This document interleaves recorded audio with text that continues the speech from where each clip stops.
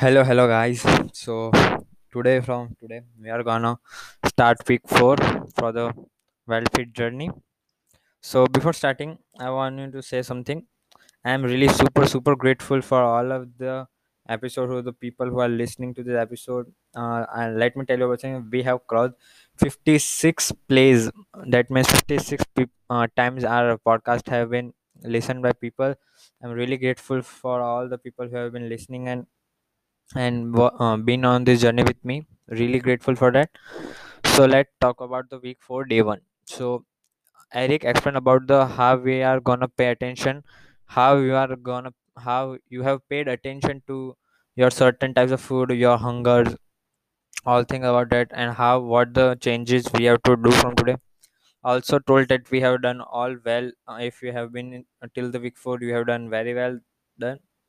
Okay, so in this week we are gonna give our pancreas a little bit break. So we are gonna remove sugars and some carbohydrates like potato, pastas, bread. It's gonna be difficult. So okay.